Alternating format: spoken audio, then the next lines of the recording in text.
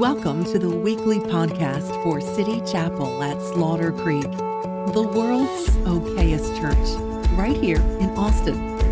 Get to know us better at citychapelchurch.com. We're so glad that you joined us today and hope you enjoy the message. So I want to teach today from that. Last week I began teaching by just looking at the position, as you can see in the picture, the position of the tabernacle within the camp of the people. Yeah, Isaac, that's cool if you want to grab the pulpit. But the position, and this is, so because I see the tabernacle as really God's footprint. Thanks. It's the last time you're going to be doing it, so you got to get it right.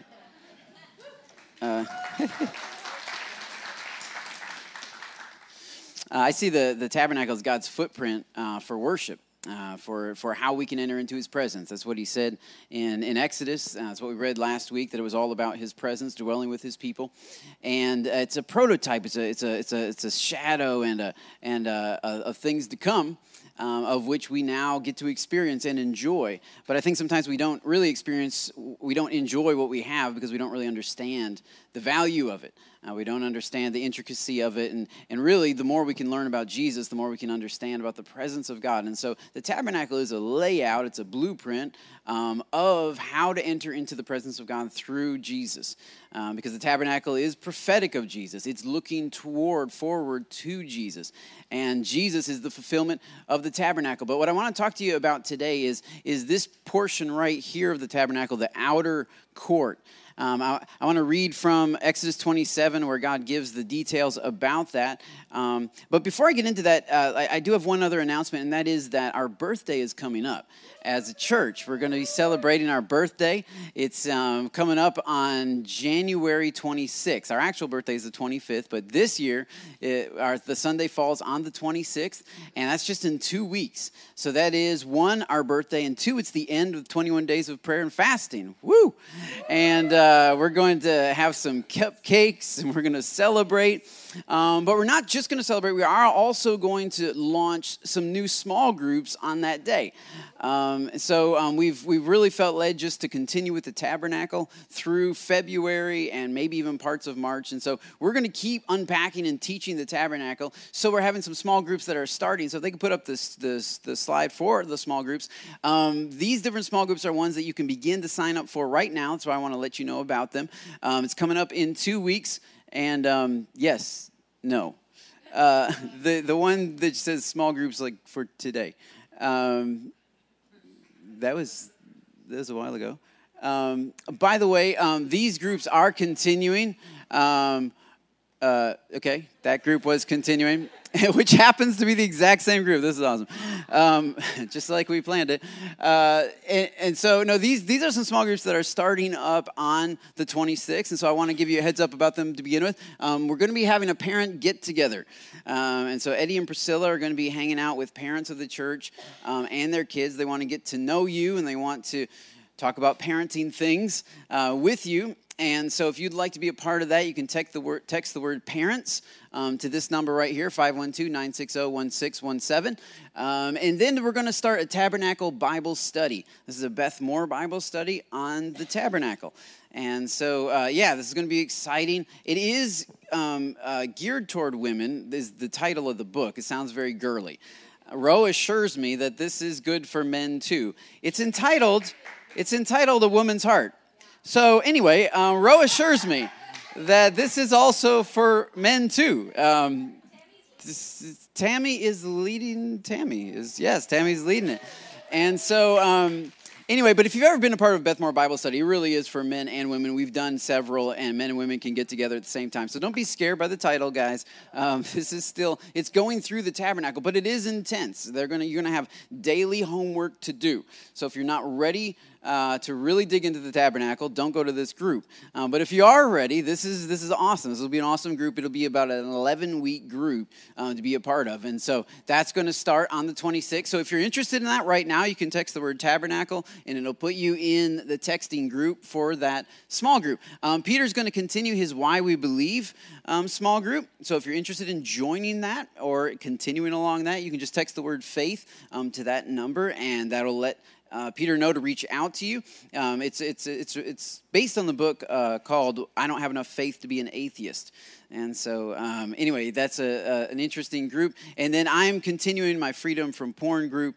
And we're not going to be meeting every week, but we are going to be meeting on a consistent basis. And if you're interested, maybe you're just now hearing about that group. Well, we just had our first meeting this past week. You can still join us this week. Text porn free to that number right there. It'll get you in that text message group as well. And then physical exercise. So I believe we had our first one this past Saturday. Michelle's leading a physical exercise group, which is walking. So text the word walk to that number right there. And that'll get you in that group, and she'll let you know when and where they're meeting. Sound good? Awesome. So anyway, January 26th is our birthday. We're going to be celebrating and breaking the fast together and joining small groups. You have a question? Will the small groups be at the church? Well, you have to text the number to find out. I am only giving so much information on here. Get your phone out. No. Yes, I believe that. I think some of them will be at the church. The other ones, which we don't know where they'll be, I cannot answer at this time. But the walking distance from the church. Just park here, and you can get there. If we can go back to that video, the video of the tabernacle, and freeze it at the very beginning. There's actually a pretty cool shot of the tabernacle from right there. Bam, freeze it. So, freeze it.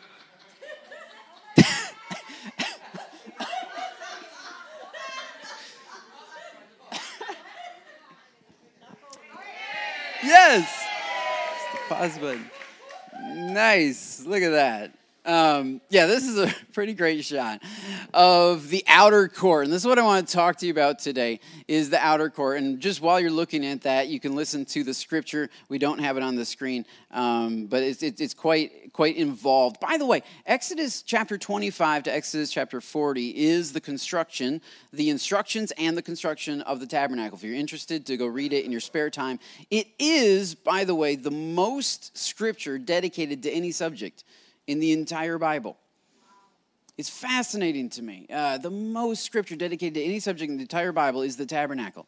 God spent more real estate in his book describing this thing, how to build it, and then explaining how they build it, which happened to be the exact same way that God described it. But it's all there in about 16 chapters worth. So it's a big chunk, but right here in Exodus 27, verse 9, God says, "You shall make the court of the tabernacle on the south side. The court shall have hangings of fine twined linen. Fine twined linen, that would be white linen. It was very hard to come by in the desert 3,000 years ago, as you can assume, because it was very hard for them to bleach linen and fabrics, because they didn't have Clorox back in the day. So it was a difficult thing. But God says, I want you on the south side. The court shall have hangings of fine twined linen. These are drapes. These are curtains, kind of like you see there. 100 cubits long for one side. Now, a cubit is the distance between a grown man's end of his finger and his elbow. I just think it's interesting that as God gave all the measurements for this, he talks about some things. He talks about cubits, which is having to do with the human body. It's a body part. He talks about a span, which happens to be the width between a grown man's pinky and his thumb. And so when he starts talking about the priest ephod that he wears, he says it's supposed to be a square, a span by a span. And it's just interesting to me that much of this tabernacle was constructed with guys using their body parts to figure out the length and the breadth and the height of the thing. And once again, this is prophetic of a body being the body of Jesus. And so I think it's interesting because also there's another measurement that goes from the knuckle of the pinky to the knuckle of the thumb. This is the hand's breadth. And he says, I want it so many hands breadth. So the cubit, the hand's breadth. And nowadays we use feet, right? So which is basically the size of a grown man's feet in awesome shoes. That's how that works. But it's about 12. This is what we have then divided into 12 inches and so on and so forth. And so when he says a cubit, it's about 18 inches. That's a general rule of thumb. And so he says it shall be 100 cubits long on one side. Those of you that aren't real good at math, I've already worked that out for you. It's about 50 yards, half a football field. Okay, so it's 50 yards, 150 feet is what he's saying on one side. So that long side there is 150 feet. It shall have 20 pillars, and their 20 bases shall be of bronze, but the hooks of the pillars and their fillets shall be of silver. I don't have time to get into the significance of silver and bronze right now, but likewise for its length, he says the north side. He just talked about the south side. Now the north side, there shall be hangings 100 cubits long, its pillar 20, and their bases 20 of bronze, but the hooks and the pillars of their fillets shall be of silver. And now for the breadth of the court, on the west side there shall be hangings for 50 cubits. So you have 100 cubits on one side, that's the length of it, and then the width of it is 50 cubits, that's exactly half. So actually 50 cubits works out to be about 25 yards or 75 feet. So it's technically half of a football field long and then exactly half of a football field wide, if that makes sense, for those of you football people. And those of you who are not football people, 150 feet long, 75 feet wide. He says the hangings on the gate shall be 15 cubits, and their 3 pillars and their 3 bases. On the other side, the hangings shall be 15 cubits, and their 3 pillars and 3 bases. The breadth of the court. Verse 13, the breadth of the court on the east side now shall be 50 cubits, same as the west side.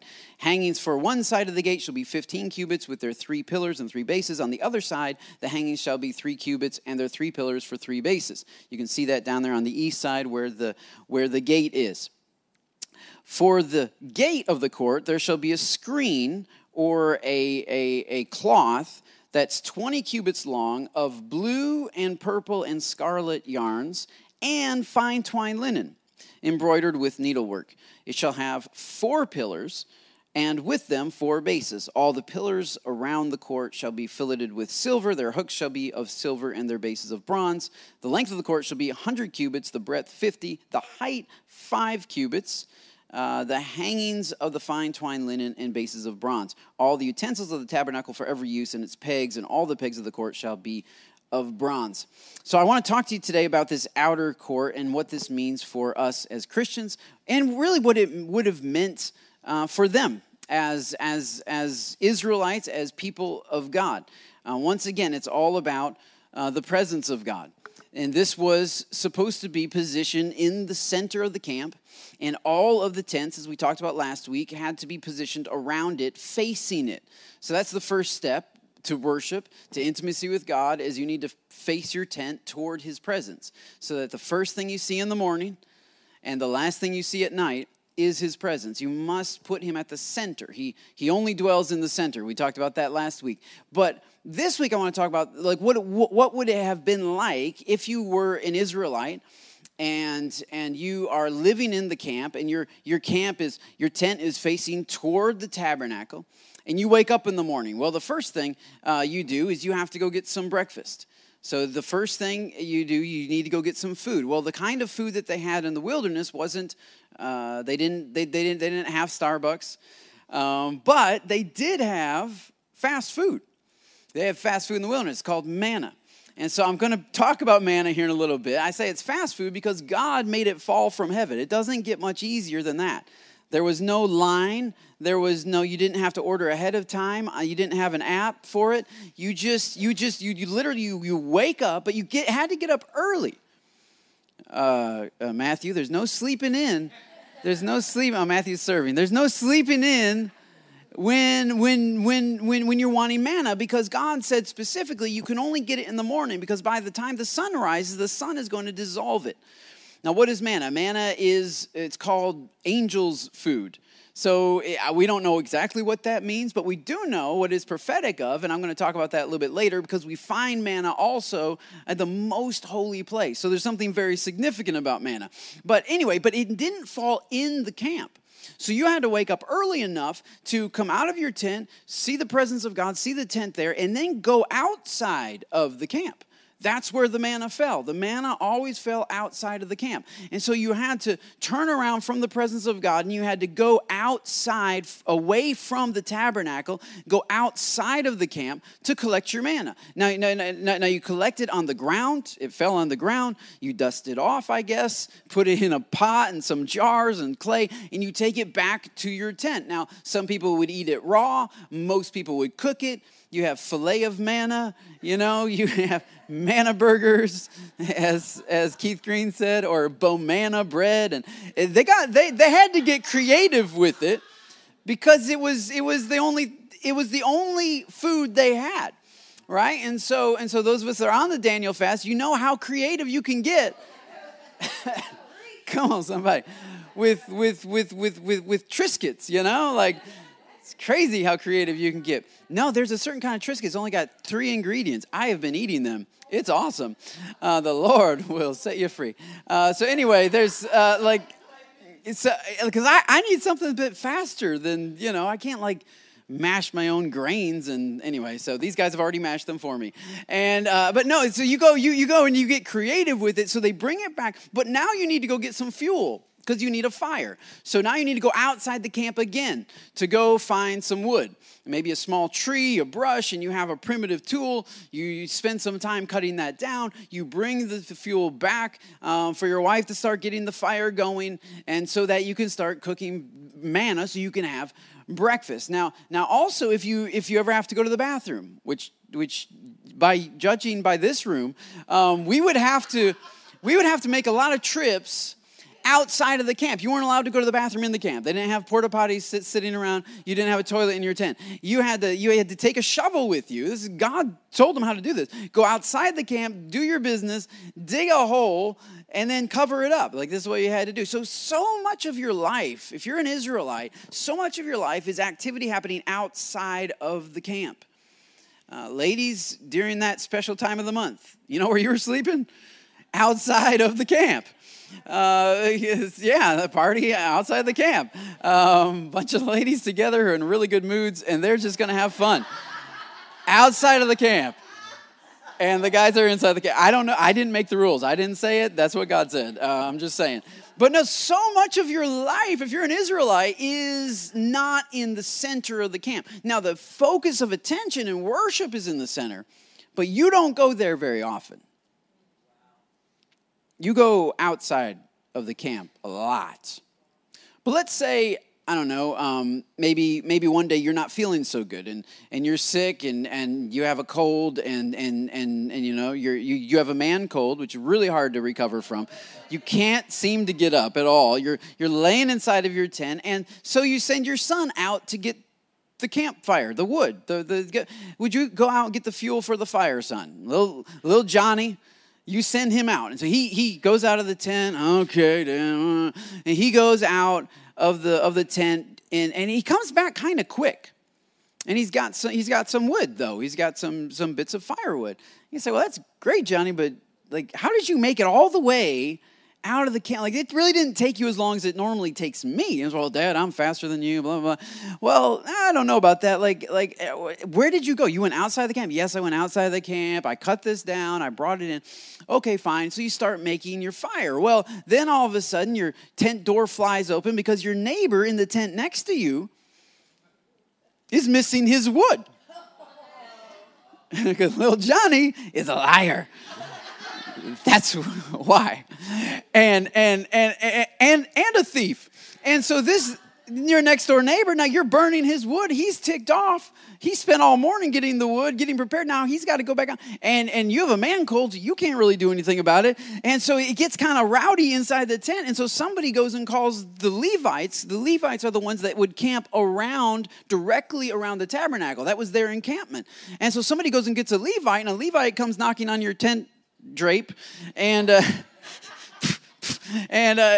he comes in. What's going on? He figures out what's going on, and finally the truth comes out that little Johnny wasn't honest, and he stole your neighbor's wood. Well, now you have sin.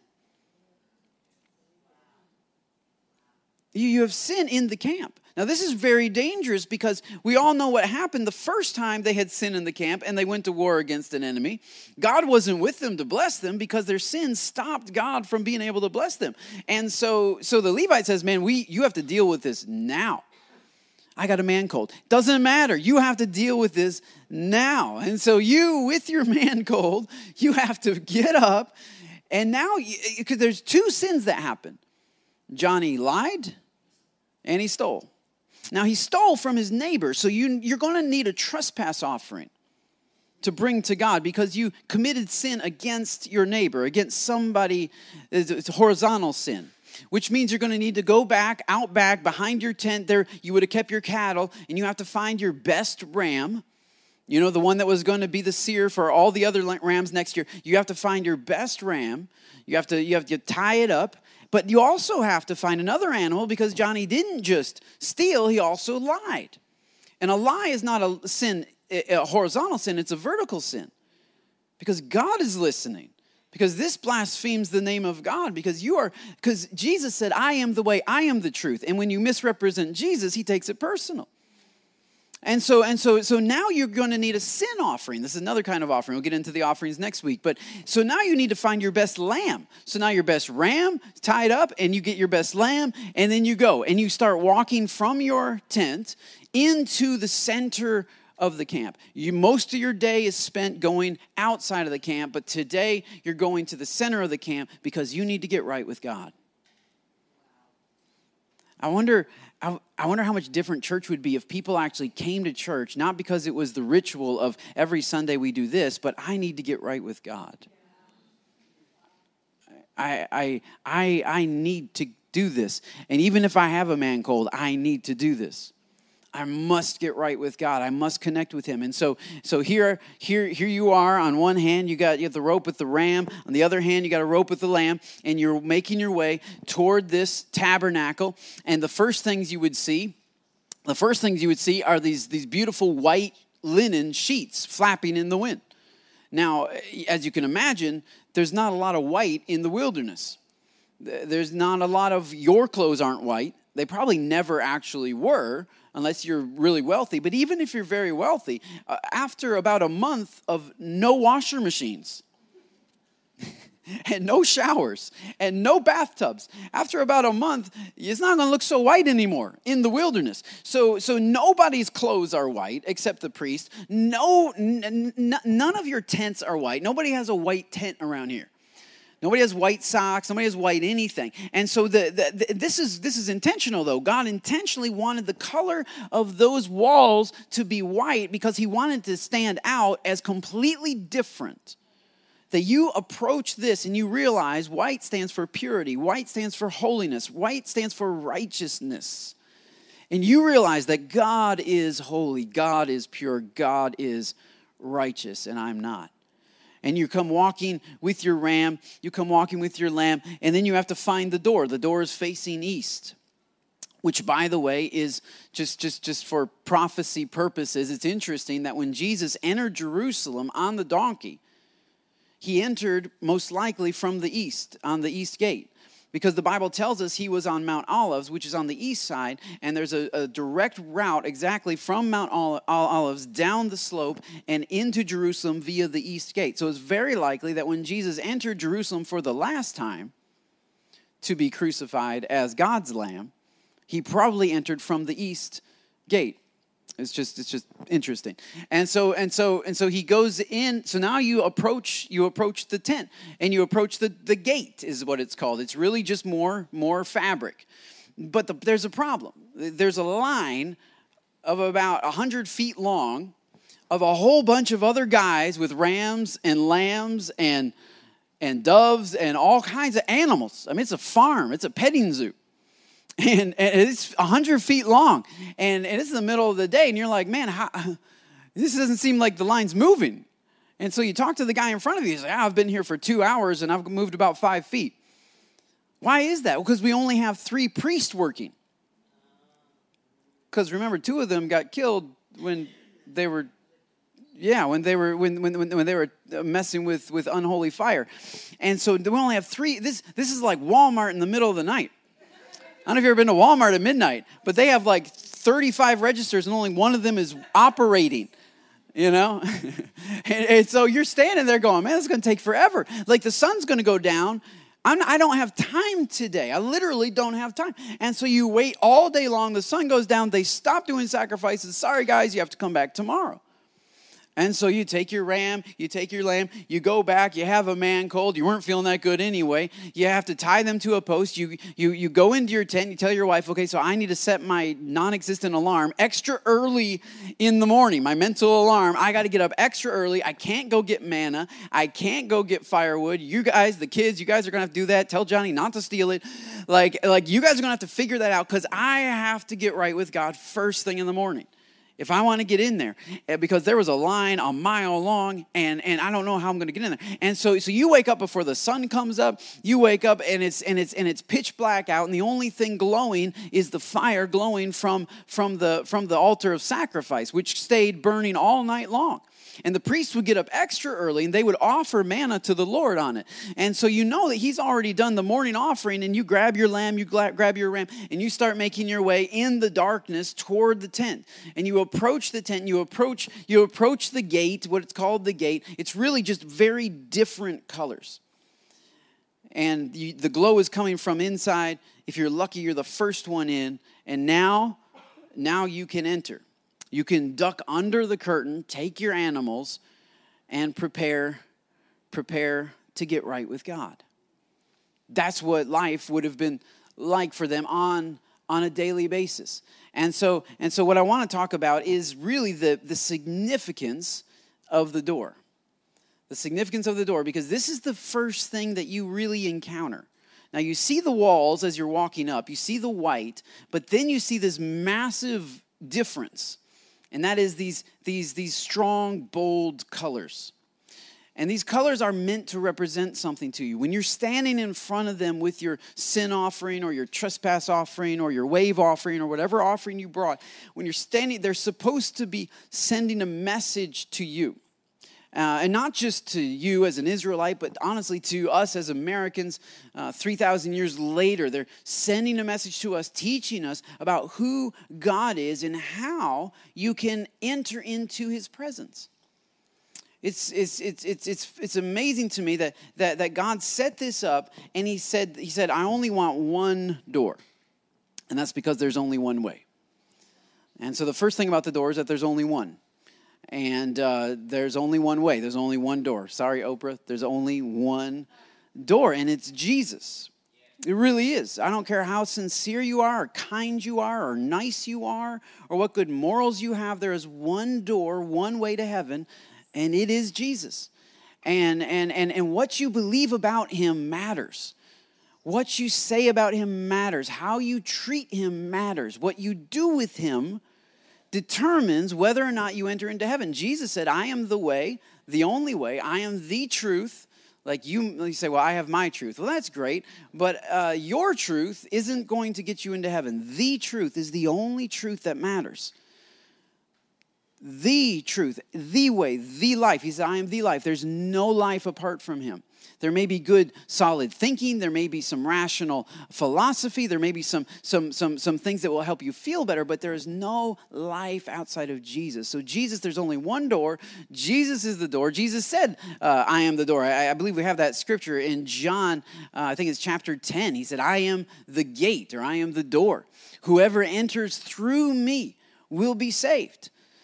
And so he is, this one door is symbolic of a one Savior, a one way, a one Christ, who stands as the only entrance into heaven, but also into the presence of the Father.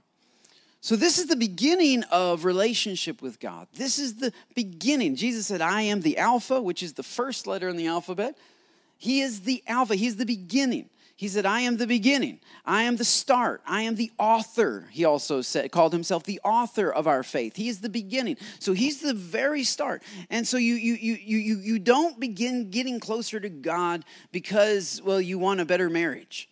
You don't begin getting closer to God because you want your finances to be better or because you're tired of being sad, right? These other motivations are fine, but Jesus said, I am the beginning. So your journey with God really doesn't start until you meet Jesus, until you see him, until you accept him, until you submit to him, until you enter in through him. Many things. I was talking to somebody at Radio Coffee, and because Oprah said on several of her shows, but she said that there must be several ways to God, is what she said. There must be. She said I can't imagine. And hey, if she can't imagine it, it must not be true. Obviously. But anyway, she said, I can't imagine. Congratulations, your brain. I can't imagine. The 5 pounds of mush up here cannot comprehend that there would only be one way to God. And so I was talking to somebody at Radio Coffee about that.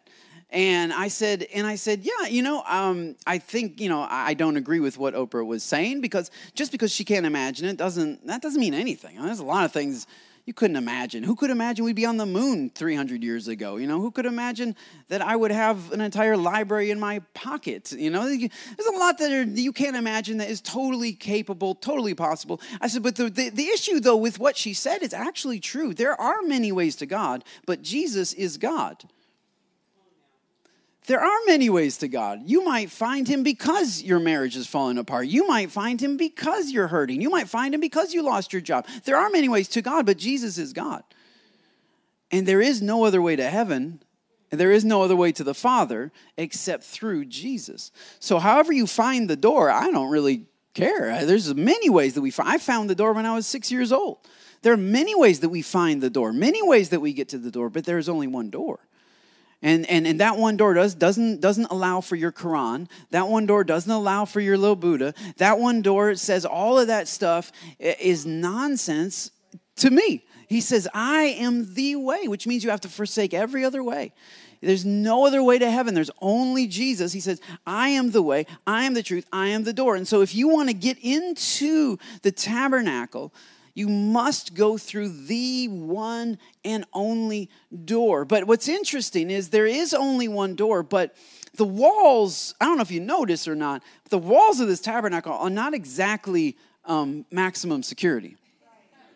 I don't know if that stuck out to anybody. Maybe I've just been pastoring long enough that I know, from being a set up and tear down church for like almost 4 years, I know that you can put pipe and drape up, and people see that and they go, oh, how inconvenient. Somebody must have accidentally put pipe and drape here.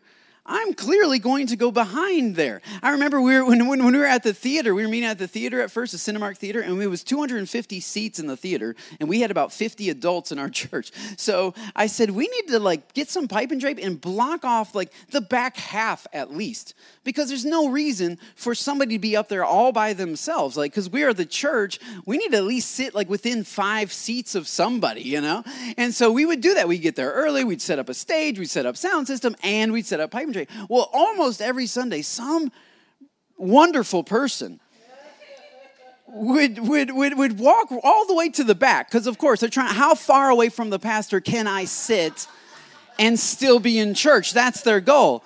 Hey guys, how's it going? That's their goal. And so now we just removed rows. We just got rid of chairs, So it's like, oh, you'll sit on the floor. But no, that was their goal. How far away can I sit? And so they would walk up to the pipe and drape, and I'm serious, dead serious. They would slide it open. Who put this here? Oh, this is so silly. And they slide it open, climb up, and sit down so they could still see me. But they're in this little window, and the curtains are parted, the heaven is parted, and there's so-and-so in the back. And I was always like, what is going on here? Now, you guys, Brenda and Ward never did that. I just have to say, that's why you're my favorite, because they never, no, just kidding, you're not my favorite. You all were getting jealous, so I got to be, I love you all equally. But no, they were never willing to do it. They were always down, they were third or fourth row. They were always down there to the left, I remember. But man, some people, I'll tell you what it is. It's a spirit of rebellion. Which I don't know where you're watching from. You probably don't have it in Michigan or in your city or in your country, but here in Austin, It's really popular. Like, you tell me to do this, I'm going to do that. Not because I wanted to do that, just because you told me to do this. Oh, you're voting this? Well, I'm voting that. Not because I was going to vote that, but because it's a spirit of rebellion. It's this idea that, man, if God says there's one door, there's no way there's only one door. How in the world? There's got to be. I'm sure I am smart enough to figure something out aside from what God has prescribed. And so, man, it's a spirit of rebellion for one. So a lot of people, man, they never enter the door of Jesus because of the spirit of rebellion. But here's the thing. God didn't have them build brass walls around it. Now, if you get to the inner sanctuary, he did have them build these massive wooden pillars. You don't just sneak into that place. Like, you can't. It's locked. It's overlaid with gold. I mean, you cannot sneak in there. But out here, you can actually sneak in. Which actually Jesus tells a parable about the end of the days, and he says it's going to be like fishermen who they've had this net underwater for a long time. They pull up the net and they start chucking out all the bad fish. And people are like, what? Why is the end of the day going to be like that? Because there are some people that are in the net that are not of the net. There are some people that got into the outer court and they didn't get in through the door, but you can't tell who is who. Because literally, once you're in, you don't know if they ducked in under the white or if they just went through the door. And so, being a pastor, I'm telling you, I'm preaching to like a room full of people here. Some of you have come through the door, and some of you have snuck in on the side. And I don't know who is who. I literally don't know. I pastor you. I love you all the same. I preach. I walk with you. I counsel with you. But I have no way of knowing because I don't know your heart. I don't know if your heart has gone through the door of Jesus or if your body has just walked into a building of religion. You can't tell. You literally can't tell. And so I was talking to Ro about this week, and there's an old book, Pilgrim's Progress. If you've never read Pilgrim's Progress, check it out. Probably check out the children's version first because it'll give you an idea. But then jump into the adult version. It's like 400 years old. It's an old book. And so he uses thee and thou and all this kind of stuff. But it's a fascinating parable of the Christian life. And there's this part of Pilgrim's Progress where a pilgrim who gets his name changed to Christian. Okay, so you get the idea. He gets his name changed to Christian, and he's gone through the door, and he's on this path that's going to heaven, the celestial city, and it's a very narrow path. All right, so he's keeping it scriptural. It's a narrow path, and there's a wall on either side. It's like a 4 or 5 foot, something little Stonehenge kind of wall on either side, and he's just come up from the hill of difficulty, which was very difficult. Just throwing out there. And he's now on a flat surface. And he's like, man, I finally get to walk on a regular flat. This is nice, you know. I finally get to just take it easy. And he looks ahead, and there's 2 guys who come stumbling over the wall. They didn't go down the hill of difficulty, go through the door. They decided to jump up here on the flat area and climb over the wall. And so they run to him, man, hey, how's it going? You're going to the celestial city. You're going to heaven. Yeah, we're going to heaven. Great. And so he starts talking to them, and he says, but aren't you concerned that the keeper of the kingdom won't let you in once you get there because he said you had to come through the door? And they said, no, we're not concerned about that. All of our family, we've been jumping this wall for years. This is how we do it. This is how we roll. It's always worked out for us. It's good. It's fine. It's fine. And he's getting a little frustrated. He's like, yeah, but you didn't get the stuff I got. He doesn't actually say that because he got a scroll, which was symbolic of the word of God. And he got a couple of other things at the door. He said, yeah, but you didn't get the things. When I went through the door, I got some things. You didn't get those things. So how are you going to make it to the kingdom when you don't have the things I got at the door? Like, it's fine that you jumped over the wall and you're here, but are you able to continue once things get a little tricky? And sure enough, you keep reading the story. The one guy gets lost in a forest. The other guy takes a wrong turn in the slough and falls in a pit. Basically, they don't make it to the kingdom. And this is what I've found. I don't know that God is going to have to reject too many fish out of the net because most people just get themselves out of the net when it gets too difficult. It's interesting because when you go through so my prayer is that every one of us would go through the door. My prayer is that each one of you, even if you jumped in like on the side, and you're like, man, my family's been doing this for years. This is how we roll. Well, I pray that you jump back out, go down the hill of difficulty, come into the door of Jesus, walk up the hill of difficulty. Just go on. Trust me, it's worth the time that you will lose. Because the names of the two guys that jumped over, the one guy's name was Hypocrisy. Because that's what hypocrisy is. Hypocrisy is I don't have the Spirit of God within me that you have, but I have to act like I have the Spirit of God within me. So I have to put on a show and pretend that I am as fired up about God and desiring His presence as you are. But when you've come through the door, you receive some things that literally changes you so that you're not acting, so that you're not putting on a show. But when you haven't gone through the door, then yes, you have to put on a show. And so hypocrisy, the root of hypocrisy is I haven't come through Jesus, I've just stepped into religion. Which, by the way, is so tempting. Like when you're walking up to this structure and you see, oh, where's the other, like the actual, the picture of the gate. When you're walking up, are we going to try to pause it again? This is going to be fun. All right, there we go. So like when you're walking up to this structure and you see these white curtains, I mean, when you are burdened with sin, my goodness, isn't that what you want? Oh yeah, I want a clean start. I want a new year, new me. I want to take my goats, leave them behind and just run through that white curtain and be clean. But God said, no. This cleanness represents me. It doesn't represent you. This is not you. You're not clean. Your door, the way you get in, is this really colorful door right over here. It's really colorful. Not a whole lot of white, though, but it's really colorful. This is your door.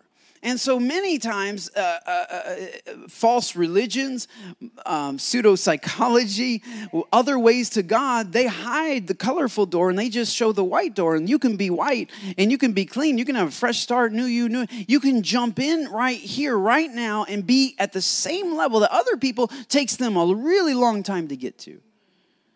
And so our hypocrisy sometimes, our pride says, I don't want to wait. I don't want to go through this long, drawn-out process. I want to get there now. I want to be there now. I want to be anointed now. I want to be powerful now. I want to be gifted now. I want to be flowing in this thing now. And so we bypass the door because, man, it looks so good on the other side. It looks so white. Like, let's just get in. Plus, there's a long line. We don't want lines. Like, let's just get in. So hypocrisy, but the other name of the other guy who jumped over was formalist.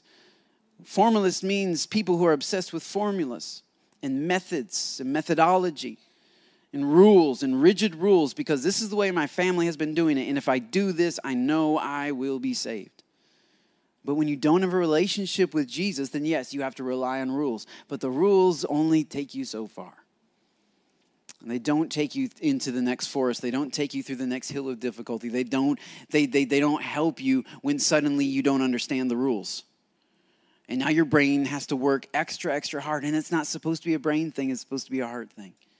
And so I want all of you to enter in through the door of Jesus so that your brain doesn't have to boil over and you don't have to be stressed out about how do I maintain this and how do I keep going with that and how do I do that and how do I keep on. I don't know.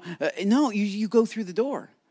You simply go through the door, and then Jesus does a work in you that carries you and walks with you and develops as you walk. And so there are three main colors at this door that I want to look at. When they approach the door, the first obvious color would be red, and that's massive. There's a whole lot of red on this door. Now, red is like one of the most important colors in all of the Bible, and it means different things at different times. So like in Isaiah, God said, though your sins were like scarlet, which is red, they shall be white as snow. In the book of Revelation, there's a whore of Babylon who's sitting on a red beast, and she's clothed in red. And so red often in Scripture symbolizes sin. Because it's the color of passion, it's the color of lust, it's the color of shedding of blood. And so violence is the color of violence. And so when you approach this, you see there's so much red to it. And this is what I've noticed is that there are really three kinds of people, I think, within our churches And the first kind are the kind who approach the door, they see the red, which is symbolic of their sin, and they agree with it. They agree with it. We have several of those folks here. Several of those folks at City Chapel that have come before the wall of their own sin, and they haven't tried to defend themselves. They've simply said, God is right. I have sin. 1 John, we have this scripture up on the screen. 1 John chapter 1, verse 8 says, if we claim to be without sin, we deceive ourselves. We deceive ourselves. If we claim to be without sin, we deceive ourselves.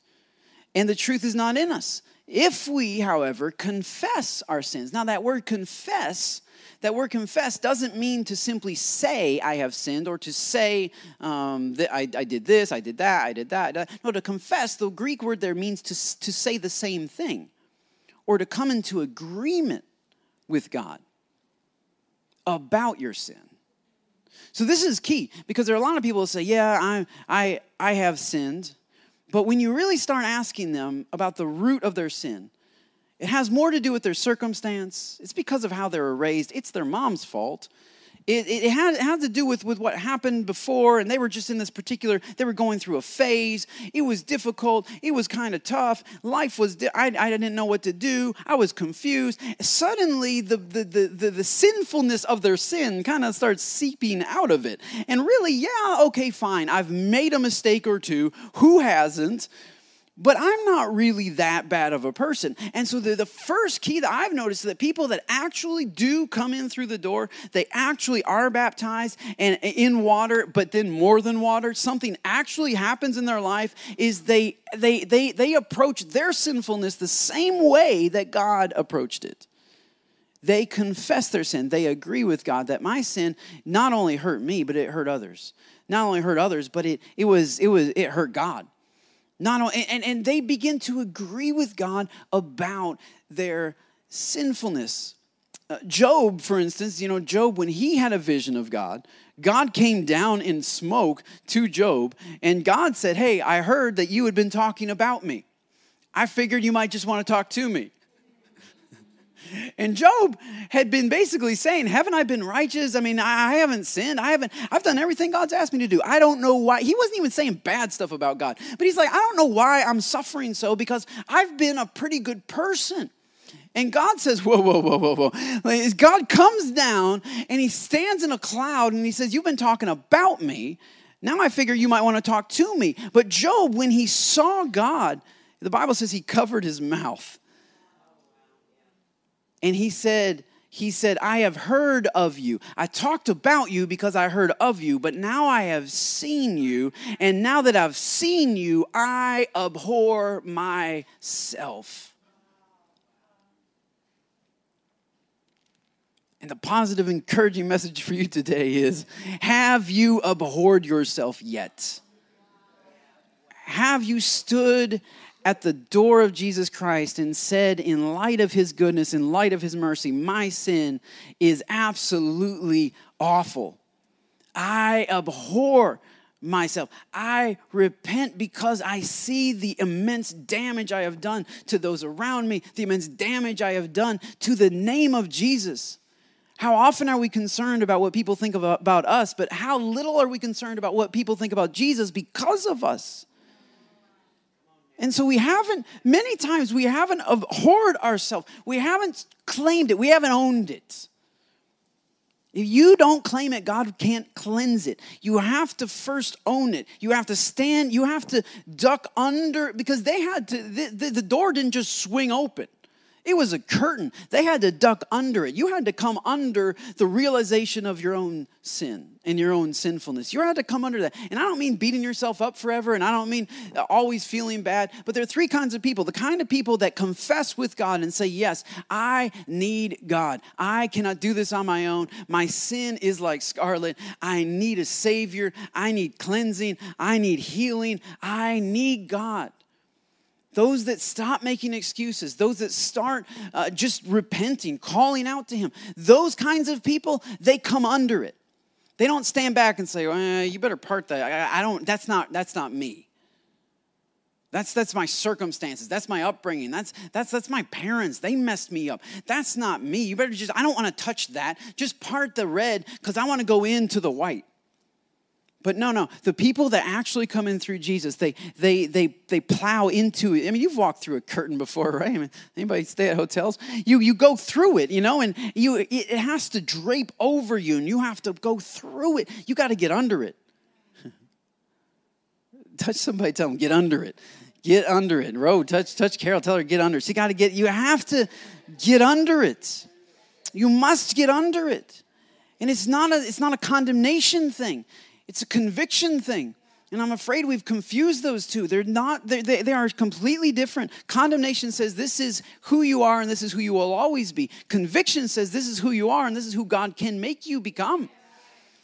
And this is why in 1 John he says if we say we don't have sin, then we can't even get through the door. If you're going to try to defend yourself, don't even bother. But if we confess our sins, he is faithful, he is just, it means righteous, he is good enough, he has the right intentions, he can defend himself, he is faithful, he is just, and will forgive us our sins, and then will cleanse us from all unrighteousness. So to come in the door, you must, in your mind, say, have I gone back and have I owned it? Have I claimed it as my own? Did I actually do those things, or was it my culture? Did I do those things, or was it some other influence? Was that my heart? Because at the very core, when you come to Jesus, you're coming to a man who is bloody and beaten on the cross, and that's the other symbol for red. So the red represents your sin, but it also represents your Savior. And you won't value your Savior until you recognize your sin. He will be somebody who did a good deed for you and did not rescue you from the depths of hell that you were going to. And so you won't value this thing. You won't love this thing. You won't cling to this thing. You won't give your life to him. You certainly won't. I mean, if you just come in and you want to see what he has to offer beyond what he has already done, you've missed the point. If you somehow think God making your marriage better is on par with cleansing your sins, you do not understand the depth of your sinfulness. You do not understand the length of the sentence of hell it was over your head. We're talking eternity. I'm not 10 years in parole, 30 years, 100 years, 3 million years. No, eternity. This is where I was headed. This is what I deserved. But the blood of Jesus, his son, cleansed me from all sin. But God, in his great and rich mercy, gave himself for me, laid down his life. But the Lamb of God was slain from the foundations of the world, that even before I had sinned. And I don't know, many of us have done different things, which is why we tend to categorize ourselves in different ways. I got saved at 6 years old. I haven't done a lot of really bad sin. I stole juicy fruit when I was 6. And that's just as bad as cheating on your wife. I don't think we understand. I don't think we figure, we all little kids, they don't really. No, man, if you understand the law, and you transgress the law, you are guilty as much as anybody else. I am just as guilty from that sin to various others since then that I have had to repent of. I mean, every single time it comes back to my understanding and realization and humility. Hypocrisy and formalists didn't have the humility to go down the hill and come in through the door. But as you're an Israelite standing there in front of that red, you're like, yeah, this is my door. This is the door I should go through. There are 3 kinds of people. 1, the kind of person who claims it, who owns it. 2, the kind of person who doesn't, who continues to make excuses. But 3, I've noticed there's a kind of people that they claim it, but then they won't let go of it. They're addicted to the shame of it. They just stand at the door. They just stand there. And they go, yes, woe is me. I'm so bad. I'm such a bad person. And they never get to the part of Scripture that says the blood of Jesus will cleanse us from all sin. They just keep feeling bad. And they keep feeling bad, and they keep feeling bad, and they keep feeling bad. And God's not calling us to feel bad. Because your sorrow, the Bible says human sorrow doesn't do any good. You crying and moaning about it doesn't do any good. It doesn't make God forgive you anymore. But godly sorrow leads to repentance. Repentance is to turn around. Repentance is to get under it and say, that's me, and I am owning it, and I am confessing it, and I am laying it down before the feet of Jesus. And I'm looking at not just the red of my sin, but also the red of his blood. 1 Corinthians 6:9-11 says, don't you know that wrongdoers will not inherit the kingdom of God? Not wrong thinkers, not wrong faithers, not wrong churchgoers. He says wrongdoers. What you do, they will not inherit the kingdom of God. Doesn't matter what church you go to. Doesn't matter what your creed was. Doesn't matter what your belief was. Wrongdoers, what you do Monday through Saturday matters. It doesn't just matter in some weird way. Literally, this is what qualifies. This is how you enter the door. You don't enter the door on Sunday morning. This is how you enter the door. He says, don't you know that wrongdoers will not inherit? They won't make it to the celestial city. They won't inherit the kingdom of God. Don't be deceived. Neither the sexually immoral, nor idolaters, nor adulterers, nor men who have sex with men, nor thieves, nor greedy people, nor drunkards, nor slanderers, nor swindlers will inherit the kingdom of God. In verse 11, he says, but I don't want you to sit around and just simply say, man, I guess I'll never get into the kingdom. No, he says, verse 11, and this is exactly what some of you were.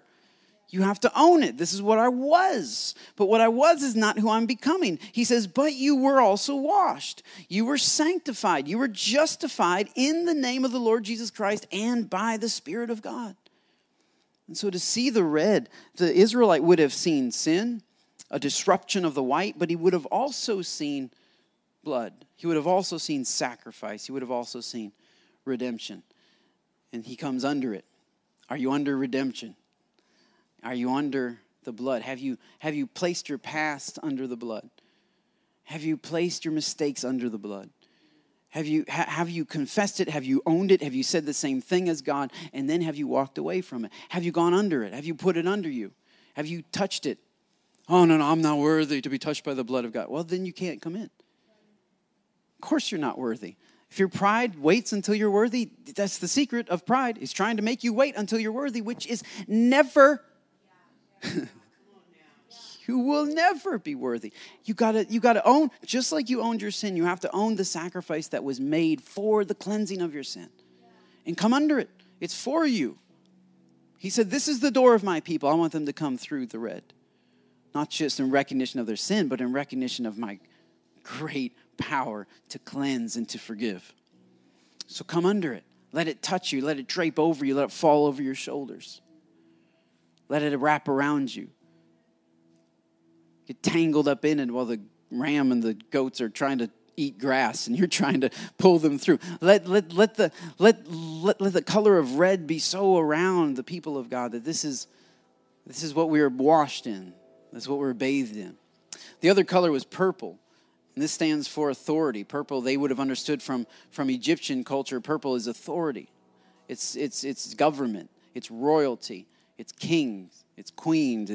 It's a court. It's authority. Because when you come into the presence of God, you must come under his authority. You must come under his leadership. Which means, this is not a democracy. So it's very difficult for Americans to figure this one out. We tend to not like monarchs. We throw them tea parties and all kinds of things. We don't like people telling us what to do and taxing us just because they feel like it. But this is the kind of kingdom that God set up. This is the kind of government that when God wanted to communicate to man what his kingdom would look like, he didn't choose a democracy, as good as I think democracies are actually. He chose a dictatorship. He chose where one guy tells everybody else what to eat, what to drink, when to fast, when to do this, when to do that, where they can live. And we're so far removed from that, and we have such hatred for that kind of thinking that it's kind of abhorrent to think that God would set up a kingdom where he's just telling everybody what to do. Yeah, it's his authority. Now, the best kind of government in the world is a benevolent monarchy. The problem with humans is you never get benevolence. You get selfishness, you get greed, you get sin. which is why we have come to dislike this kind of authority and why we throw tea parties and why we believe that our system of government is better and our Constitution is safer for the people. But when you're under God, God is the safest authority because God is infinitely good. God is infinitely kind. He is infinitely generous. He is infinitely loving. He is infinitely knowing. He knows all things. He is the kind of king that we were made to be under. And his authority is absolute. He has authority over everything. Rose shared that video of Francis Chan about God's authority. God has authority over the fish, over the sea, over the weather. God has authority over the weather. God has authority over storms. God has authority over sickness. He has authority over diseases. He has all authority. And so when we come in under his authority, that's the idea of Colossians chapter 1, that God, Jesus, has this amazing authority. And if we will come in under his authority, then we will line up with his authority. And all things will fall into alignment. This is what I think many unanswered prayers are because there's lack of alignment to the authority of God. He would happily give it to you. But because you're not under his authority, you're not going to use it for his kingdom. And so sometimes we have a need in our heart, a cry in our heart, and we don't receive it because we're not under his authority. Not because he doesn't want to give it, not because it's not his joy to give it. Not because he wouldn't love to lavish us with everything that he has in store for us, but because until we come under his authority, we will use it to our own destruction and not his glory. And so he says, I'm waiting for you to line up and come under authority. I think actually some physical healing is waiting. This is what Scripture says, that I pray that you would prosper, your body would prosper as your soul prospers. I think your body could be waiting for your spirit to get in line with God before your body lines up with the Word of God. Why would your body come into alignment with the Word of God when your spirit is not in alignment with the Word of God? Your body won't listen. Your spirit has more power than your body. So your spirit is in charge of your body. Your body won't listen to the Spirit of God when your spirit's not listening to the Spirit of God. And so healing, physical healing, which we're going to be praying for this Wednesday night, starts with an alignment in my spirit that says, I want what God wants. I come under his authority. And what does that mean? It means that his word is true, regardless of what my culture says. It means his word is true, regardless of what I feel or what I think. It means that I get my ethics from his book. I get my opinions from his word. I get my understanding of all of my life from his word and not from my own. Lean not on your own understanding, but in all your ways acknowledge him. Look to him. Come under him. Get under that purple blanket. You cannot, look, and this is what is beautiful. When God said to make it, he didn't have a purple one and a red one. So you can't walk in and say, oh, Jesus is my Savior, but not my Lord. There's not separate curtains. He said one curtain will have red and purple in it. His Saviorness is one with his Lordness. Neither one of those are words, and I just made them up because he is one in the same. How he saves is he becomes Lord. So the salvation you're looking for is in the lordship of Jesus. The freedom you're looking for is in the lordship of Jesus. This is what's so crazy. God offers you freedom under authority. And the enemy offers you captivity away from authority. And he makes it look like freedom. But it's not. It's chains. It's bondage. And so when we come under authority, that's where we're truly free. When we come under his authority, when we come under it. And then finally there was some blue. There was some blue involved in the curtain. And blue to the Israelite would have stood for heaven. You look up and the sky is blue. And this is what God's saying to his people. He's saying this is not just about what's happening down here. This is about what's happening up there. There is a heavenly tabernacle. There is a heavenly throne room. There is a heavenly high priest. All of the symbolism that the Israelite would have seen was a reflection of something that was happening in the heavens, which is interesting because God gave very specific instructions as to how to build this thing. And he didn't do that for the temple. Solomon's temple. David and Solomon sort of came up with that on their own, based off of this. But what was funny is like when David and Solomon got the plans for the Solomon's temple, they took the plans that Moses had built, and they kind of they took it to the next level. They did what humans always do. If a little is good, a lot is better. So they had something like, like God said there needs to be one lampstand within the holy place. They had something like 7. I think it was 7 lampstands in the holy place. So just ratchet it up a notch. But this was the only time that God specifically said, okay, this is what I want you to paint. That's the color I want that beam. That's the fabric I want you to use for that. That's the material for that. God gave very specific instructions. Why? Because it's reflecting something that is heavenly. It's reflecting something that's not of this earth. And so he didn't want them, because they'd never been to heaven. They don't know. It's reflecting something. He said, this has to be one curtain, one sheet, because there's only one body. And ultimately, it represents the body of Jesus, the physical body of Christ, who was heaven and earth, who was a representation of sin when he was nailed on the cross, but he was also the representation of cleansing, literal cleansing that he was doing while it says he carried our sin with him on the cross. And so we looked at him and we saw the sins of the world, but we also saw the cure for all the sins in the world. We saw death, but we also saw life. And we saw resurrection. And so within his body we have the royalty, that he is the King of Kings, and we have the blood, which is cleansing, and we have blue, which is heaven. He is divine. He is God. And so God came down. And that's what the Israelite would have seen. He would have seen blue, and he would say, this is telling me of something greater, something higher, something beyond just the desert. God's doing something in heaven right now. And that's what worship is. Worship is to come under heaven. Have you come under heaven yet? Or are you still so connected to this world? Even while we're fasting and praying, that's one of the things we're doing, is we're disconnecting we're unplugging ourselves from this world. Because we're not going to Starbucks anymore. And we're not going to H-E-B as much. And we're not going to any fast food. We're not going to Gaddy's. And we're disconnecting what we normally eat and what places we normally go. And instead we're like, well, I'm hungry. And I don't have any caffeine. And I have a headache. And it's driving us to pray. It's driving us to that which is actually really important. And that is God.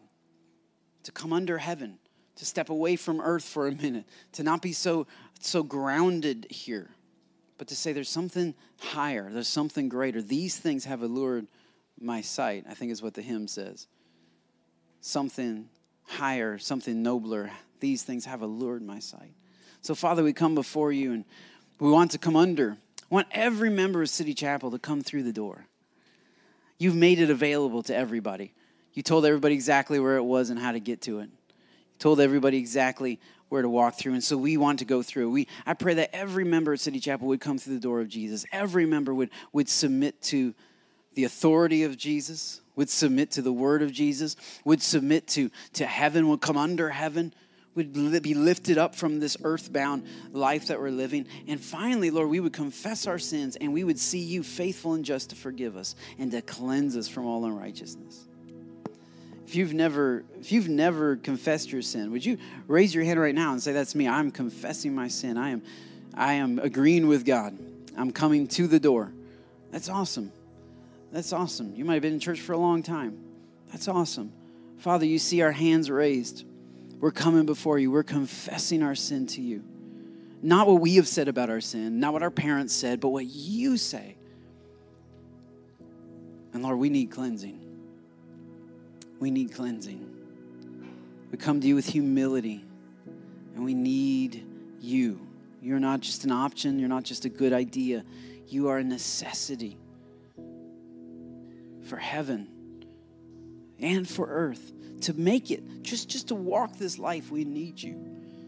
So, Lord, we come under your blood. We let the blood wrap around us. We let it cleanse us of all of our sins. Oh, the blood of Jesus that washes white as snow. What can wash away my sin? Nothing but the blood of Jesus.